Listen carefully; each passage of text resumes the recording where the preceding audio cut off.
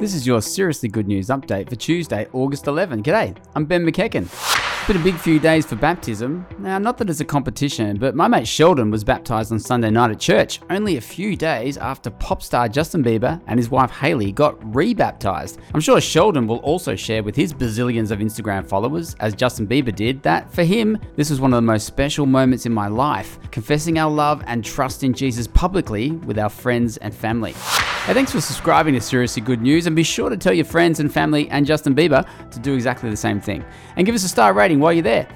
Jerry Falwell Jr. is one of America's most prominent conservative evangelical Christians. He also got into hot water last week for a social media post of him with a scantily clad woman that wasn't his wife. It instantly attracted cries of hypocrisy and re-dredged past improprieties of Falwell Jr. One immediate outcome was him agreeing to take an indefinite leave of absence from his role as president of one of America's biggest Bible colleges, Liberty University.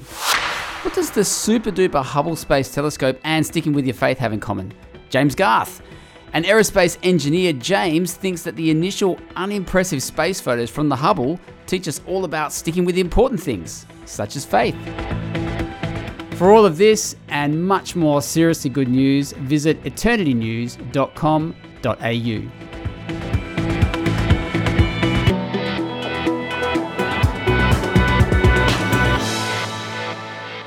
Brought to you by the Eternity Podcast Network.